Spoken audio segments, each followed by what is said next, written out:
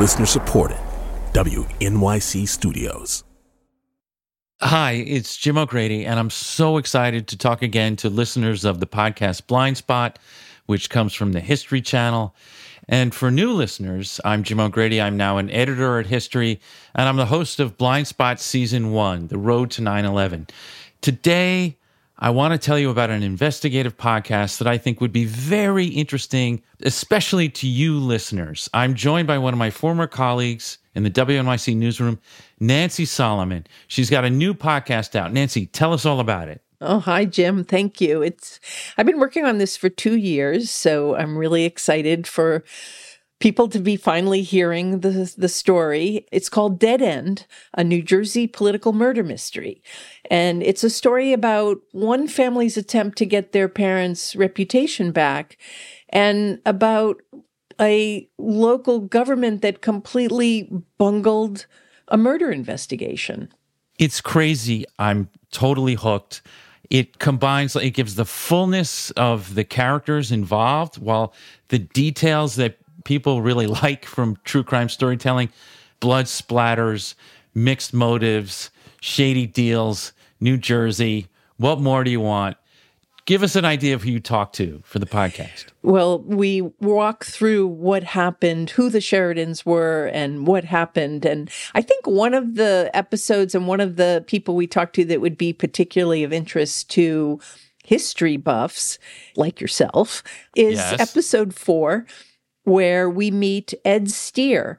He has spent his whole career as an investigative lawyer, and he was basically part of the team that started the Division of Criminal Justice at the State Attorney General's office in New Jersey. And this was at a time when the mob was basically running rampant in a lot of places in the country, but particularly in New Jersey. They were embarrassed by a Life magazine article that came out about it.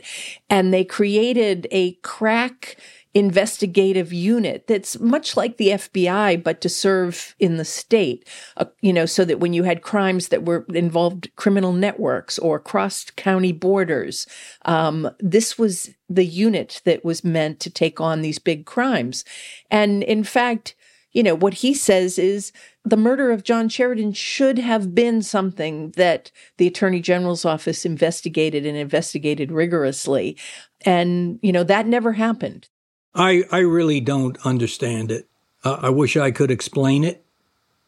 You're not asking about the details of evidence that was obtained as a result of grand jury subpoenas.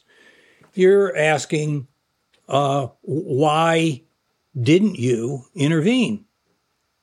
It seems to me that's a legitimate question to which they should be prepared to respond. I don't know. Obviously, nobody has a good explanation for you, or you would have heard it. It's just a super interesting, rich history going back through, the mob and all the kind of stuff that this guy, Ed Steer, was involved in. I even forgot to mention the mob, including reference to Jimmy Hoffa. This really does have everything. And you mentioned the Sheridans. John and Joyce Sheridan are the victims of murder, and that's what triggers this whole story, which opens up this can of corruption and mob ties and questionable decisions at the highest levels of official New Jersey. Thank you, Nancy. I'm hooked on this story. I'm an avid listener already. Just remind our listeners what it's called again. Dead End, a New Jersey political murder mystery. That's right. It's at the top of my feed. Dead End, a New Jersey political murder mystery, wherever you get your podcasts.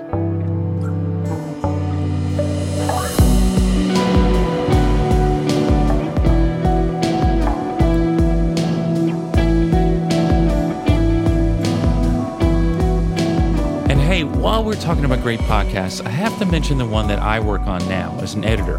It's called History This Week. Each week, host Sally Helm, wonderful host, great writer, explores a historical event that changed the way our world works, the world we live in today. We go back into the past to help you understand why we live the way we live now. The stories range from the serial killer who helps abolish the death penalty in the United Kingdom to the great comic book scare of the 1950s, which was very lurid. History this week turns back the clock to meet the people, visit the places, and witness the moments that led us to today.